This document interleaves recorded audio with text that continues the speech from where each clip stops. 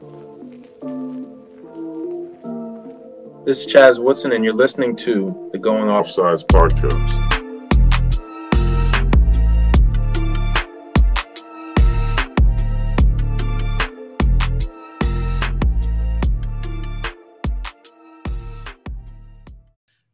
It's really an incredible conversation. Yeah, it's an amazing episode. I mean, just from the sense that he was one of the pioneers. I mean, you're talking about a guy who was there at the beginning of the MLL, was there with that summer showcase in 2000, multiple time All-American at UMass, just a legend in the game. I mean, he was one of the first guys, if you really kind of talk about it, it was, the Gate brothers with STX. And then when Warrior really got its start, they built it off of Mark Millen and Casey Powell. And, he's one of the pioneers of the game. And it was just so cool to sit down and talk with him. And also too, just having the opportunity to talk a little bit about his playing career, which was phenomenal, but just to see what he's doing from an instructional level and how he helped build a generation of players. And it was just really cool. The fans and us really, we were kind of awestruck a little bit because we were here talking to one of the legends of the games, but couldn't have been a nicer guy, couldn't have been a better conversation. And he was just a phenomenal guy to talk to.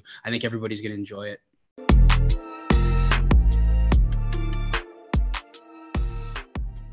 Ladies and gentlemen, we have there's no other way to put it, absolute lacrosse legend today.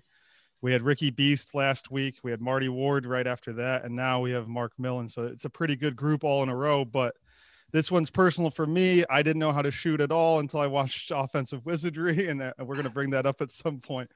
But Mark, welcome to the show. Thank you. Glad to be on and appreciate you guys having me. Yeah, no problem. Ryan, go ahead. Man. I mean, listen, you're talking to a Long Island legend, man. Born and bred. And I it's pretty interesting. I'm an alumni of a Millen lacrosse camp. So, this is one of the guys that he's one of the first few guys that actually turned lacrosse into a great way to make a living for himself. So it's definitely awesome to have you on. I can't thank you enough. And it's really going to be awesome to chop it up with you for a little bit. Yeah.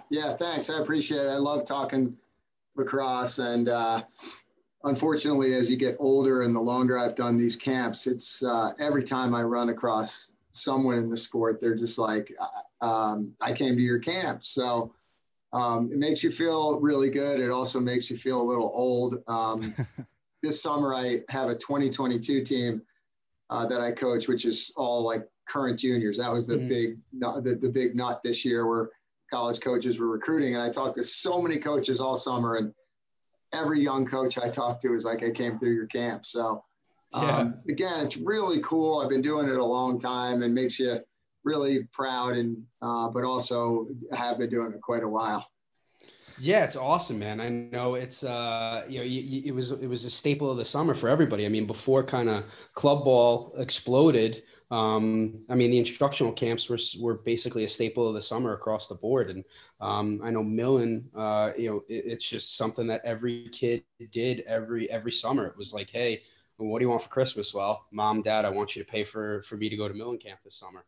That I want that to be one of my presents. So it's been really awesome. I mean, kind of like just to ask you a quick question, how did all of that come about? I know obviously, you graduate college, you play at UMass, you do all that, you're playing in the World Games, kind of how did all of that all come together? So, I wasn't really sure. I have two young boys myself now, and I tell them the same thing. I wasn't exactly sure what I wanted to do after college. So I started kind of messing around with maybe working in the lacrosse industry. And I actually did end up doing that. Right out of college, I went back to Long Island for a short period of time and then moved to Baltimore to work for STX. And I was kind of like, do I do this business thing full time?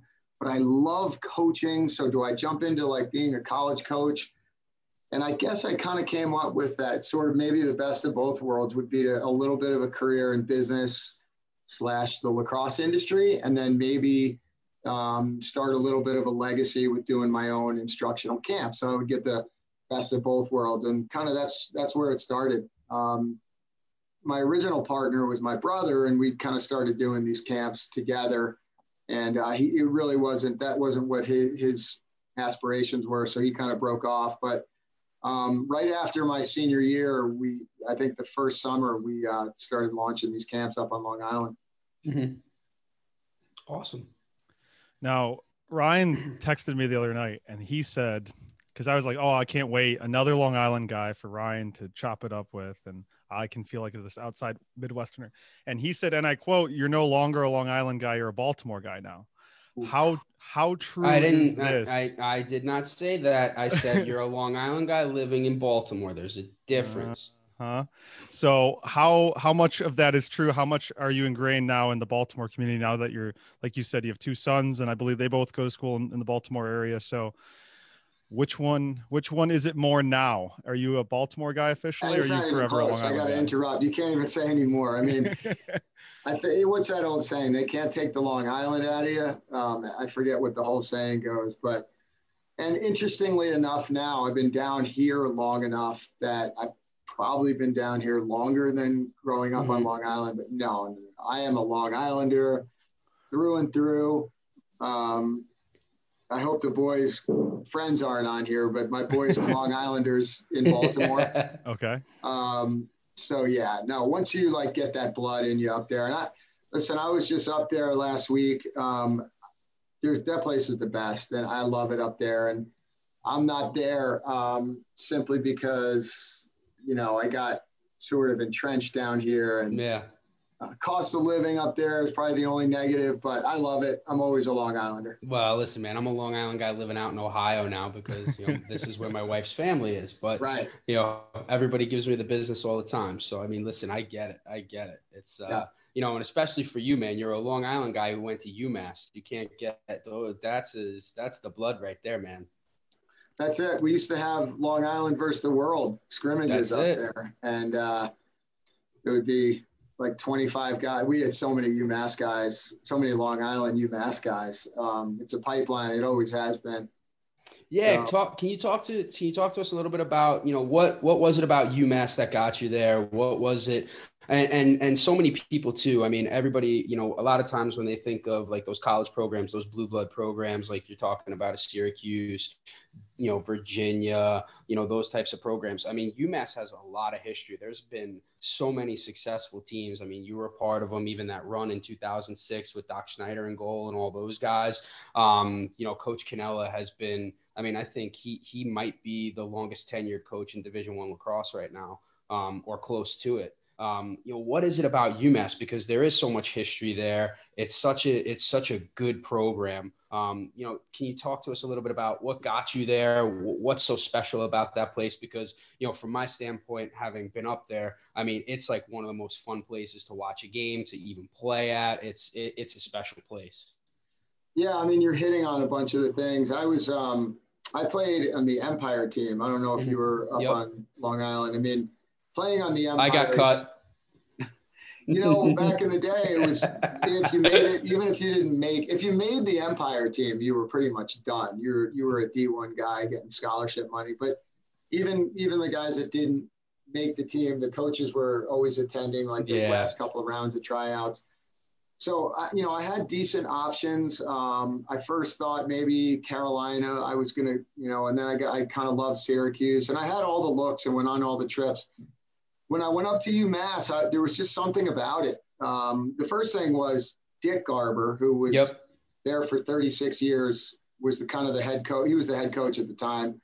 And he was he's just an incredible, I don't even want to say recruiter, but just a father figure for the program. And then the town was really charming, really cool little New England town. But more than anything, it was the culture on the team. When I went up there on my recruiting trip, there was just so much friendship and bonds and love, and the guys all hung out together. And one of the things I thought was unique, and young players today probably do a little more research on the program, but I did enough. And I saw that it was a program that I felt like was just about to climb over the mountain and reach a bunch of Final Fours in a row. And one of the final determining factors was I was like, I think it would be really cool to go to a program that's about to jump into their first couple of Final Fours rather than a program that was just going there every year.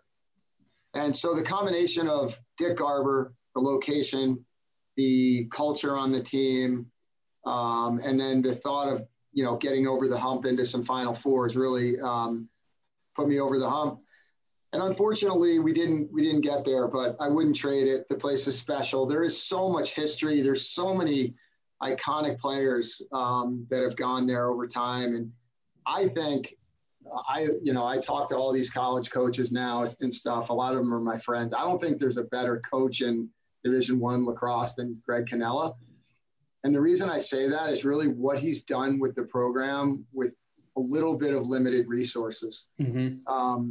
So, I mean, he's got a lot of resources, don't get me wrong, but versus like some of the other programs, he's a tremendous coach, and I love my experience up there. Awesome. So you graduate, and like you said, you were torn between the business world, coaching, clinics, and you decide to go into the business world for a bit, and you end up building a camp business. What year was it that, and what prompted the creation of this, at the time, this VHS called Offensive Wizardry with Mark Millen? All right. So that's an awesome question. And so as I graduated and was playing a ton of lacrosse, and my lacrosse, my business was first with STX in the manufacturing side. And then I was only there a couple of years, and then came on board with Warrior very early in the process. So it was really, for a while, it was just Dave Morrow and I. And I was doing my camps, and I was playing, and I was kind of saying to myself, like, what do I need to do to cement and take my brand from like people going to my camp to visit with Mark Millen and learn from Mark and hang out with Mark Millen, but also like to brand myself more as like a true teacher. So I was like, man, I got to do an instructional video that will just hammer it home that I'm not just a player, I'm also a pretty good teacher of the game. So I did that. It was a really cool project. I hooked up with a guy that I kind of knew. And one of the goals was of that project was branding and not necessarily making money. So we spent a fortune to do that thing. We spared no expense on, like, we borrowed the signage boards from the MLL. We found a really cool farm down in Severna Park, and the budget was huge. I think back in 2000, we spent like $80,000 to produce that thing. And so over time, it really may have made a little bit of money, but it was more of a branding tool. And it was incredibly successful in that. Like, I'm telling you, I still talk to people. There's a guy who's at Maryland right now. I did something with my son's team at Maryland in February, and even he, who's a current elite college player, said he grew up watching that. So the amount of eyeballs the amount of eyeballs on that thing was, over time, has been incredible. And it's been such a rewarding piece. Yeah, man. I mean, I can speak to that because I fell into that weird gap. So I'm 31. And so I was in that weird area where, like, in the Midwest, we didn't watch the MLL. So, like, I didn't know who you were from your college playing days. I'm not like Ryan, who would have heard your name probably in Long Island. So I had no idea who this was. And my friend from Minnesota, my freshman year of college, is like, you shoot like shit. He's like, watch this video. And I was like, okay. And so I watched this video, and and he's like, this is how I learned. I didn't have good coaching either. And so we learned how to shoot on this video, and we're at a D3 school in the Midwest, and we're watching this instructional video. And I didn't know who you were before the video, because I just really would have no way of knowing. You kind of stopped playing right as I got into college.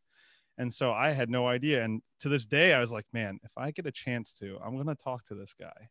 And then obviously over the years, I learned all of these different things about how great you were as a player. And I obviously knew about your clinics and seeing your Twitter interactions. And like, it kind of came back up to me, and it was fresh in my memory because I saw a lot of people tweeting highlights of your son, I think your oldest son, Cape.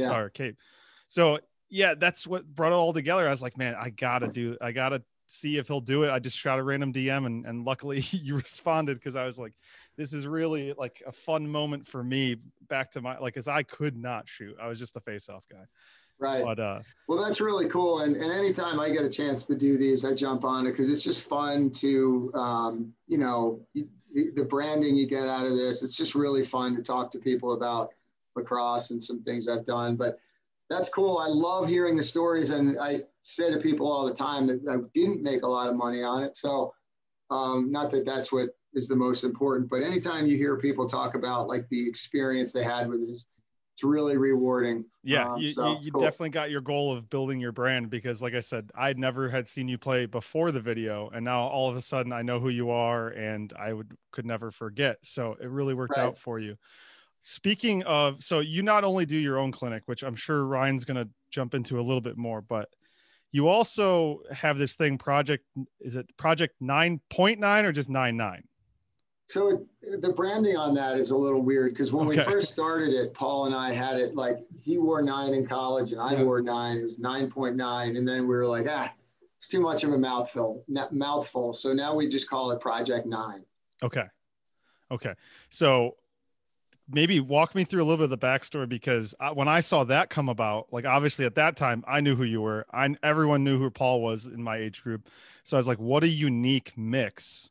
You know, obviously we have both offensive guys, but what a great mix. And the very first year you ran it, they blew the visuals out of the water with all the video work. And it was like this, it was basically about like being to the Elite 11 quarterback camp for offensive players. So maybe talk about that, how that came to be a little bit and where that stands today.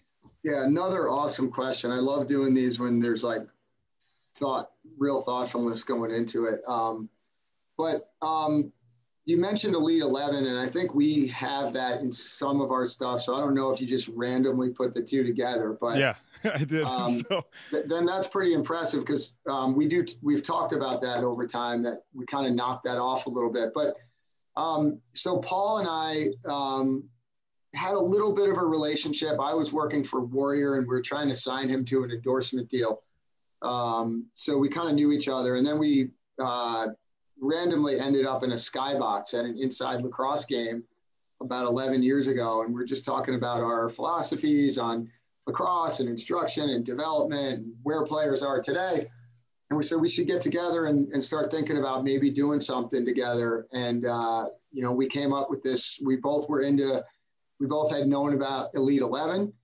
We both thought that, to your point earlier, that kids are all just growing up. All they do now is play club and they don't go to camps anymore. At times you can see a little lack of fundamentals.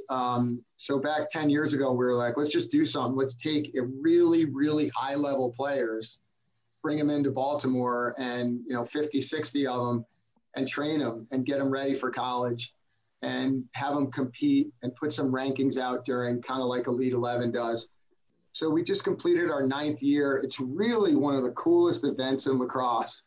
And one of the things with that one that we're most proud of, you guys have been obviously involved in lacrosse.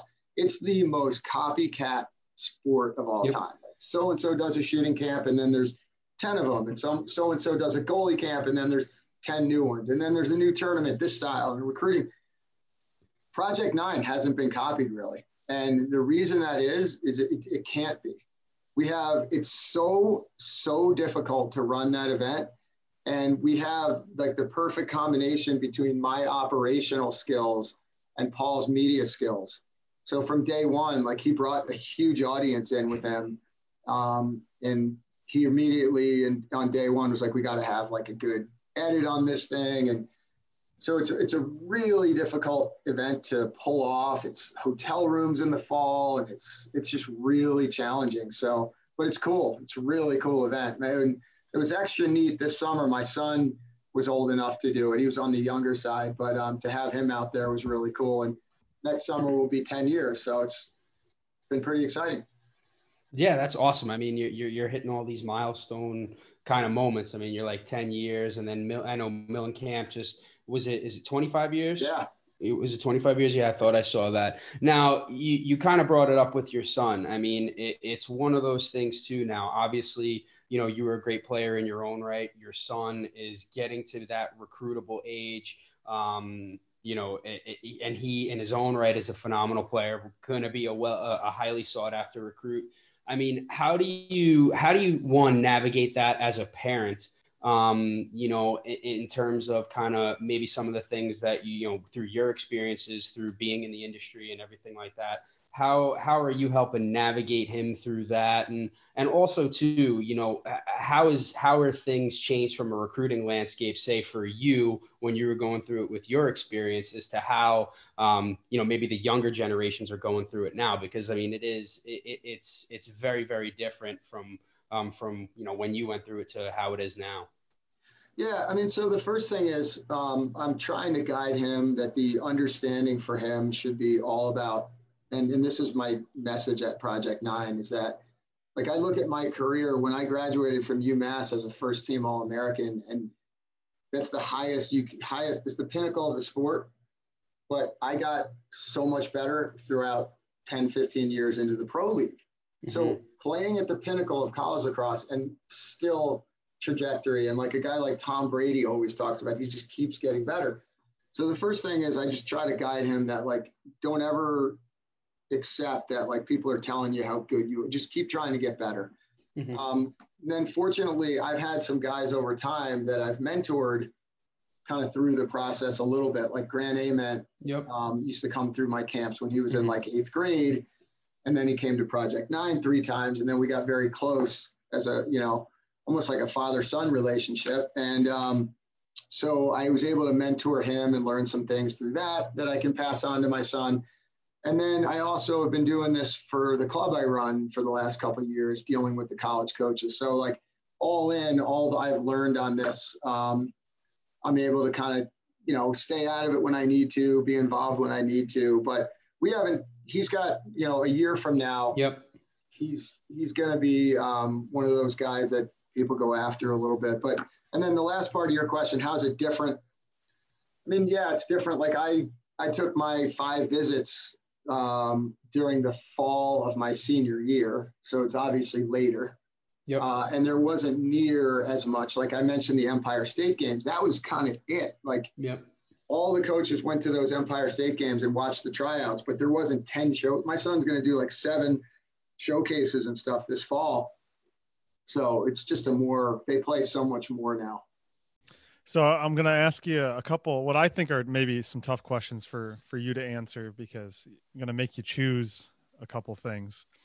So you obviously have this history with the MLL. Like, you were there really early on. You played your entire pro career there. That was the only league really, other than, you know, obviously the elite clubs that were around back then. And you kind of probably know what's coming. You have a lot of friendships in the PLL still. I mean, with Paul and a couple other guys, and it's hard to ever go against the family, I guess. But if you were 25 years old playing today, what would you choose, the PLL or would you choose the MLL? And feel free to add why, because I'm sure there's a backstory there. So the first thing, I'll just answer the question. I mean, I think I would probably choose the PLL, just because it seems like at this point in time, there's seems like I was one of the top guys coming out. And it seems like that's kind of where a lot of the top guys are right now. So I probably would have wanted to do like Grant did and test myself against the best. But I will say I watched a lot of MLL this summer, and I thought it was unbelievable. Yep. And I think the talent discrepancy at the total top is, there's a discrepancy, but like there's a lot of good players out there in both leagues. And then the second part of your question, I don't know if there was a second part, but I guess I'll just say that it bums me out that there are 2 leagues. I know they tried. I know Paul tried pretty hard to do something with MLL. Don't delve into what happened, but I'd much rather see like all of the guys I played with, myself and Casey and all the guys, Ryan and all the guys, JJ Albert. Like, at the end of the day, you kind of lose your legacy a little bit if, we're not in any kind of, there's 2 leagues, right? So anyway, hopefully I answered your question there. No, I mean, it's a great point because I think it's powerful for the listeners to hear that, because you were one of the greatest in the MLL. And for you to say, like, as great as that was, and you're appreciative of those experiences, at the same time, you really understand the benefits that are available in the PLL. I mean, you can build a real brand in the PLL. You can really market yourself, and they've built their whole league around being, marketable. And that's the basis of their entire league. And that's something that Paul has always done well. Like you said, he brought that to the camp that you guys run together, and he does it every day professionally. So it does speak a lot to that. I was just curious. It was in my brain. I was like, man, if he could go back now, how would he do it?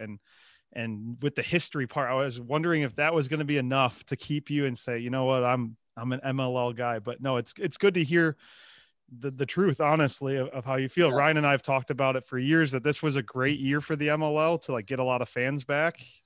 But like the casual, like the older fans, those are the ones they're really fighting to keep. I don't think they're really fighting for the younger fans as much. Right. And the talent level is, like you said, at the top. Like there's young guys that are still going to the MLL because there's just not enough room in the PLL. Exactly. And somebody talked to me about it, and he's like, there's a lot of, he's like, I feel like the average age is much higher in the PLL, which I thought about for a second. I was like, you know what, you're right. They brought a lot of the older pros over, and they're supplementing through the draft. But he thought the athleticism was actually higher in the MLL because you have these guys that, I mean, they're just really good athletes, and on average, they're way younger.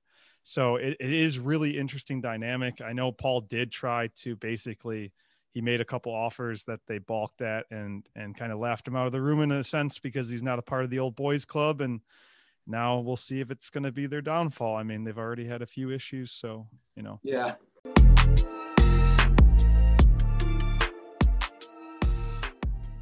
Do us a favor, do yourselves a favor. Who doesn't like free stuff, right? It takes you 2 seconds. So let's get away from all the Instagram models that you're looking at for a second, and do us all a favor and go follow the Going Offsides podcast.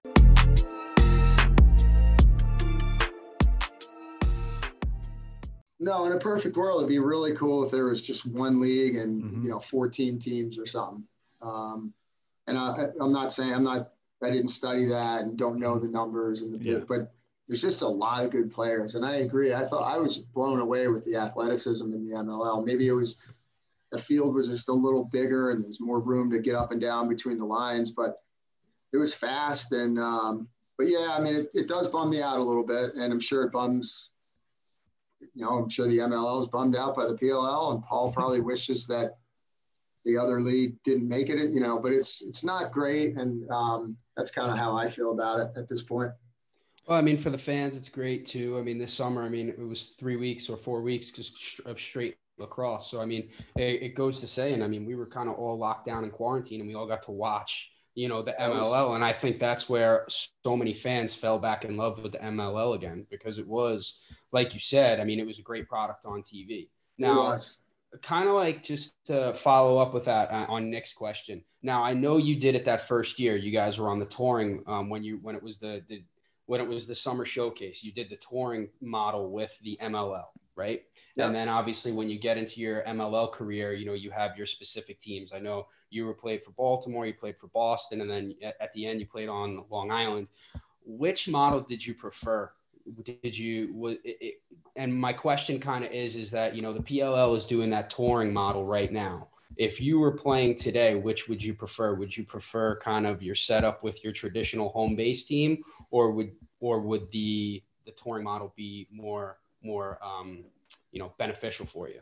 Which would you prefer? I think the answer to that is just based on my own personal. I'm just like a kind of a homebody, I'd rather be part of the city and be part of the team, but that's not any kind of editorial saying either one of them's that much better from the business standpoint. But for me, just being able to, and I guess you have that once you're in the dressing room with the guys, that's your team and stuff. So, but I really like going up and playing for the city, even though, I don't know how much that really means. I know Boston was one of the best experiences I ever had. A lot of the guys did travel and were really close. And, but I guess to answer your question, I would probably prefer the city model. Mm-hmm. Okay. Yeah, I mean, I even talked to a couple of guys in the MLL about that, and a couple of them did have a chance to go to the PLL, and they kind of came up with the same thing. Like, I grew up a Lizards fan, Yeah.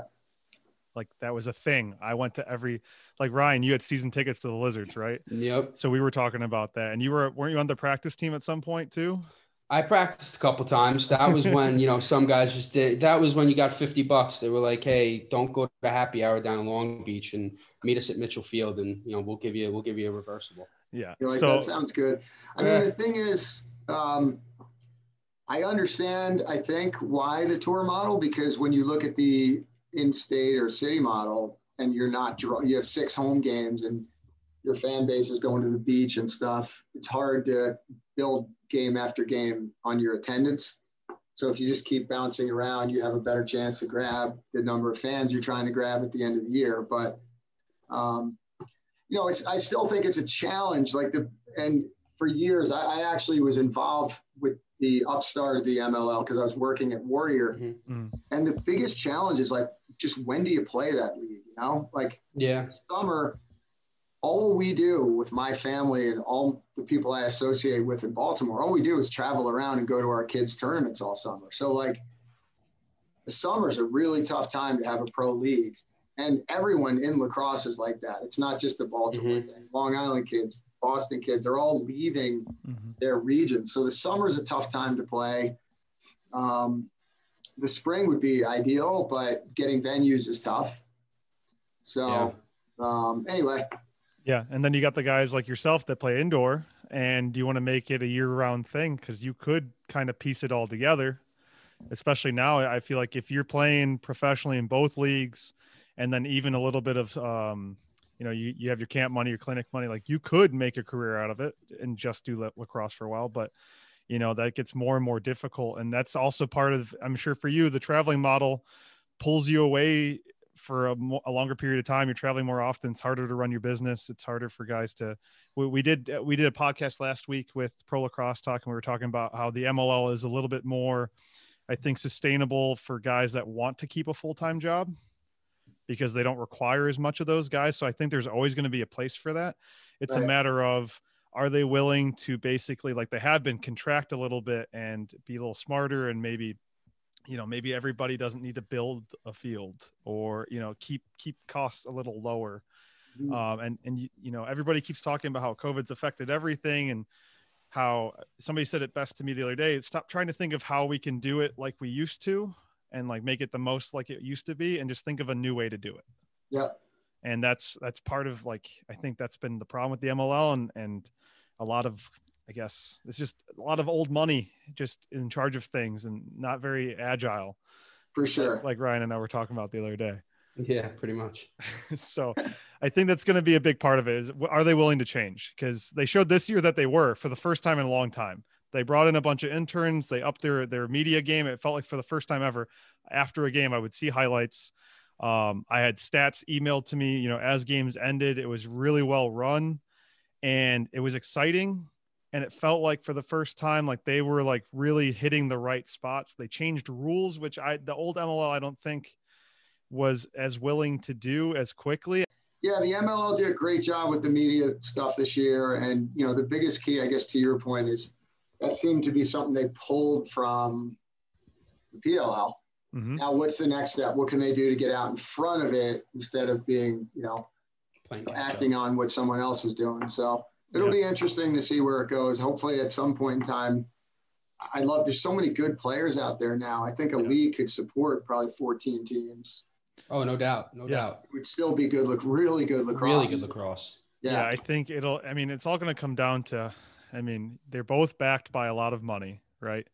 So it's all going to come down to, they both have TV deals. They both have a lot of things. It's can we figure out which model is going to be best, the franchise model or the touring model? Because I think that's the backbone of each league right now. And that's a point that could be the deal breaker at some point, because how do you go from, we're trying to spread the game all around the country, hit these hotbed markets, Paul's crunching numbers using all these little algorithms to figure out there's X number of youth players in this area and this is the population, so let's go play here. And that's great. I think that's great for the game right now. But at some point I have to feel like the league will need roots. I like the idea of like you pick your own team. That's kind of a cool thing based on your identity. But at the same time, like every other sport in my life tells me that that's wrong. And I should be just born. Like I'm a Lions fan and no one chooses to be a Lions fan. You just are. Yeah. Just like, you know, Ryan didn't choose to be a Giants fan. Are you a Jets fan or a Giants fan, Mark? I am, unfortunately. It's the most painful. I literally root for the worst franchise in sports. Right now. They're coming back. Oh my God. They're coming back. That's a tough ask. It is a tough. They hired a new GM and a new head coach to win, and they're worse than they've ever been. Well, I mean, if you're a Mets and a Jets fan, you are just in trouble. But I mean, so I didn't have that weird, matchup. I grew up. I'm a huge baseball fan. I grew up a Yankee fan, so Yankee Jets. It's weird, but everybody gives me the business. I'm Islanders, Giants, and there you Mets. go. So finally, at least I had one team this year win some games, so I'm happy about that. Now, speaking of which, I do have one question. Okay. So, and this is talking about, obviously you can speak to how special it was having the opportunity to play for the U.S. national team multiple times. I mean, you played, and most of these people, and I don't even know if Nick knows this, but the 98 championship was, most people say, is the greatest game ever played. I'm teetering on that line we're saying, and I watched it, a month ago. It really was. It was a special game. I mean, Homewood Field was packed. I can't even imagine what that atmosphere was like. But also too, you have one of the, you've played with some really special players. And I have to ask this because I know he was a teammate of yours on one of those world teams. How good was Dave Pietramala? Because so many people don't have an understanding of just what he brought to the. I've never seen him actually play. Like at my age, I've never seen him play, so I can't relate. And I know you're an elite attackman, and nobody wants to talk about, hey, this guy gave me the business or whatever. But I know him being a teammate and you having the opportunity to play against them both, in practice, at the club level, all that stuff. I'd love to hear a little bit about that. That's just the fan in me. I had to ask. No, it's great. I love it because the one thing that people, it's the ultimate cop out. Like, you ask guys in this like still playing, who's the best defender ever? And they're like, Petro. And they don't really know that. They haven't seen a lot of film, but I'll get back to that in a second. The playing on Team USA was just incredible. I had two cool experiences. I played in England, so I got to share being overseas and having been in another country for the first time and winning a championship that way with Team USA, and then got to do it at Homewood. And just as you were saying it, it literally gave me chills. That night was so unbelievable. The place was so packed. All my family was there. All my friends were there. And there was so much pressure on us because Team USA hadn't lost in so long, but Canada was good, man. They were real good. Gates, Chris Sanderson, who was an American goalie in the goal, who played at Virginia. They were legit all over. And he was standing on he stood on his head that game too. Yep. And somehow, we got off to that 11-2 lead, and I think it was 11-2. And how that game goes to overtime, it's like, I hate to be crude, but it's like a plane crash. Like a bunch of things have to happen. Like a lot of things have to go wrong. You have to be stupid on offense. You have to not play as hard. The other team has to make great plays. It's like the perfect storm happened. And then on Petro, I think he was, he was definitely one of the best I've ever played against. Nicky Polanco, kind of absolutely guy. I played against him a lot more than Petro. Mm-hmm. But when I came, I also had such a cool and unique, I came in at the end of an era. So I got to play with these guys like Petro and John Tucker and Mike Marl. And then I got to play all the way through the Powells and the Jalberts and the Hogans. And so I really was like a really good timing coming in, getting the end of one era and into the beginning of another. But he was unbelievable. He was right. He was big. He was 6'4" and long and rangy, so he could cover anybody. He generally threw a lot of takeaway checks, so he would play great individual team defense, but then he would also try to take the ball from you, which is kind of unique in today's lacrosse. And if you've ever heard him coach on the sideline, he's just got that like bear of a voice. He was way ahead of the game in like his communication skills and leadership on the field. So you would play against him and you would hear him the entire time. And then the last piece was that his stick was like, he played a bunch of years in the NLL. Yeah. And so his stick was unbelievable. He scored I played with him in the 94 World Games and he scored a ton of goals. So he was incredible. And so I came out this like young punk from UMass. I was, 4 years younger than him. He was dominating the lacrosse world and I was this Long Island punk. So I was like just taking him on every time I could. And he got the best of me sometimes, but we faced off in the club championship back then. I was playing for Team Long Island. He was playing for Mount Washington. My team won. I had 4-2. We were champs that year. And there you go. I didn't back down from him, even though he got me a bunch of times. Got me over the head with his lefty over the head. But he was great. Arguably, one of the best to ever play, really. And that's why he was so good. His stick skills, his communication. Awesome. Okay. Perfect transition. The one thing about that, I hate to be a fan and just talk about that 98 championship, but Sal Locascio with that save at the end, that flopping save, I'll never forget that, where he makes that one save, flopping in the crease. I mean, also, too, one of the greatest goalies to have ever played the game as well. And I feel like he doesn't get he gets a lot of credit, but people tend to forget about him a little bit as well.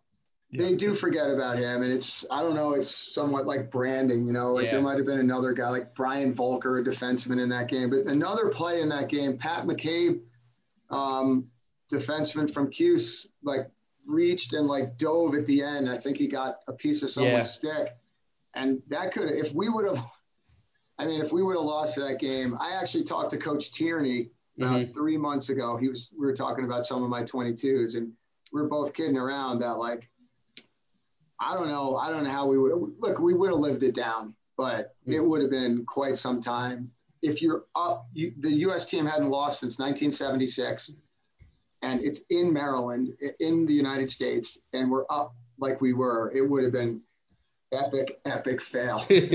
Well, good thing we're talking about it in a good way, not a bad way, right? Yeah. Mm-hmm. One of the things I try to always pride myself on, and I think Casey Powell was like this too, is like you got to be able to do everything. I was known as more of a dodger, but I did score a bunch of goals off ball. Like you got to be able to play off. You got to play without the ball. You got to be really good at playing without the ball. Got to be able to pass. You got to shooting.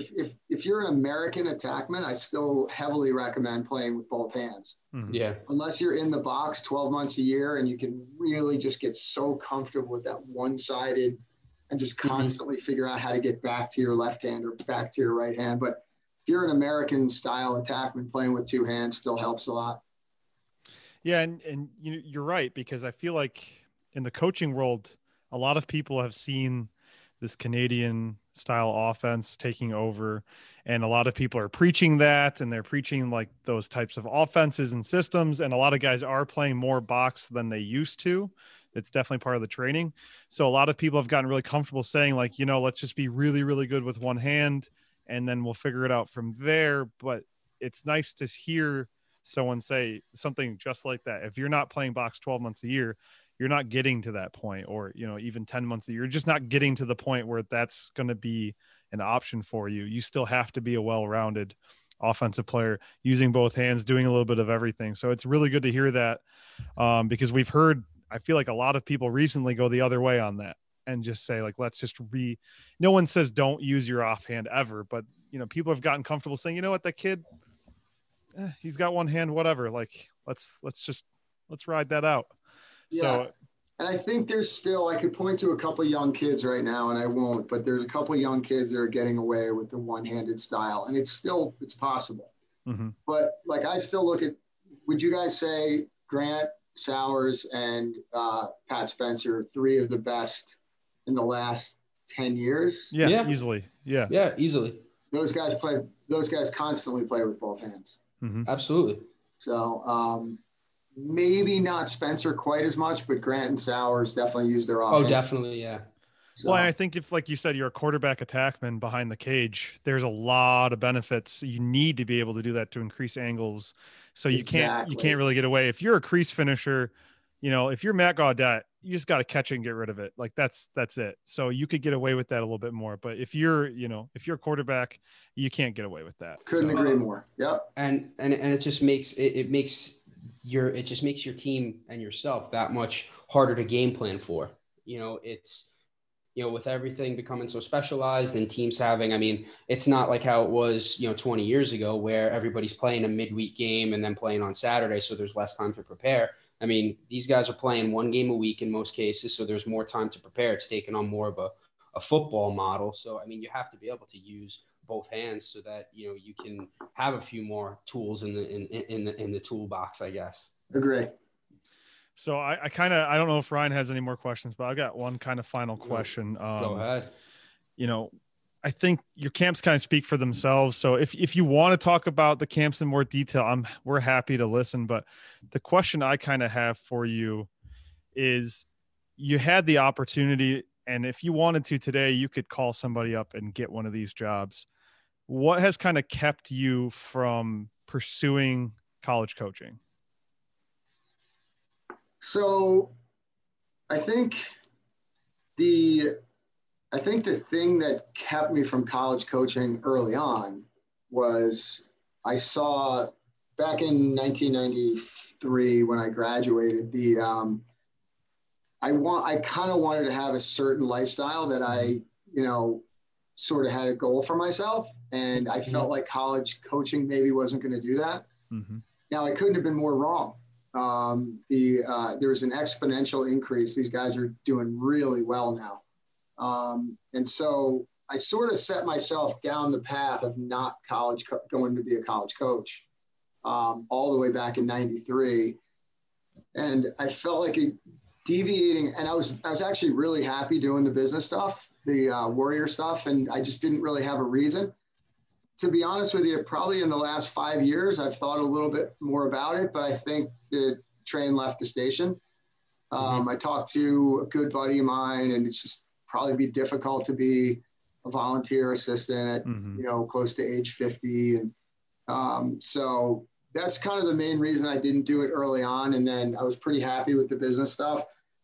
Business is still great. Camps are still great, but I do feel like I missed my calling just a little bit. Because I think I'd have been pretty decent at it. So, but that's another great question.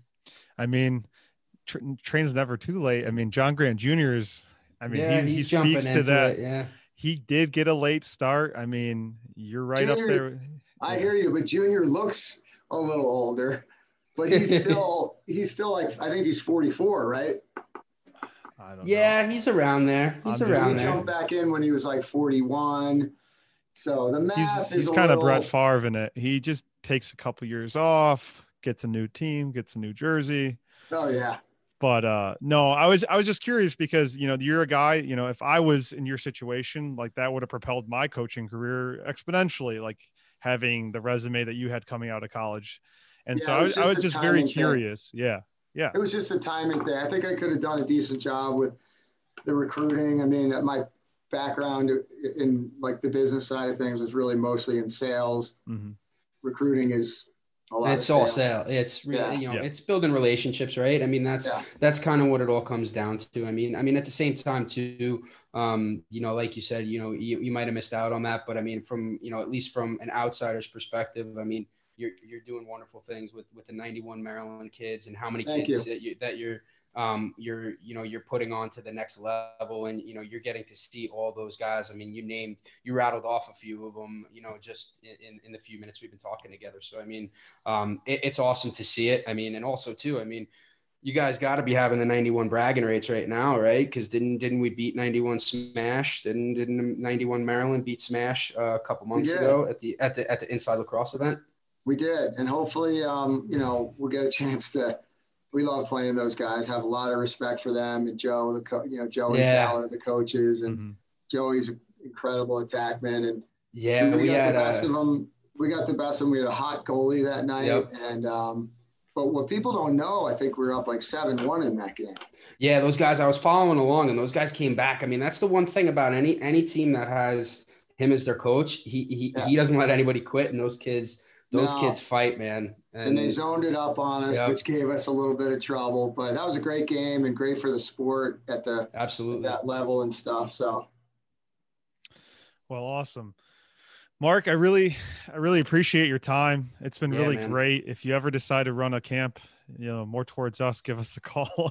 I know you used to do Ohio back in the day, and it'd be great to get you back in the Midwest. But we really appreciate your time, Ryan. Yeah, man. Thank you so much. It's been awesome. I can't thank you enough for your time. I know we've been talking your ear off for a little while, but it was awesome. It's great. Too. Yeah, it's great. Awesome I told you guys before how much I love doing this. It gives you as you get older, it's fun to reminisce about this stuff. And you guys were super prepared with your questions and stuff. So I appreciate it. It was great.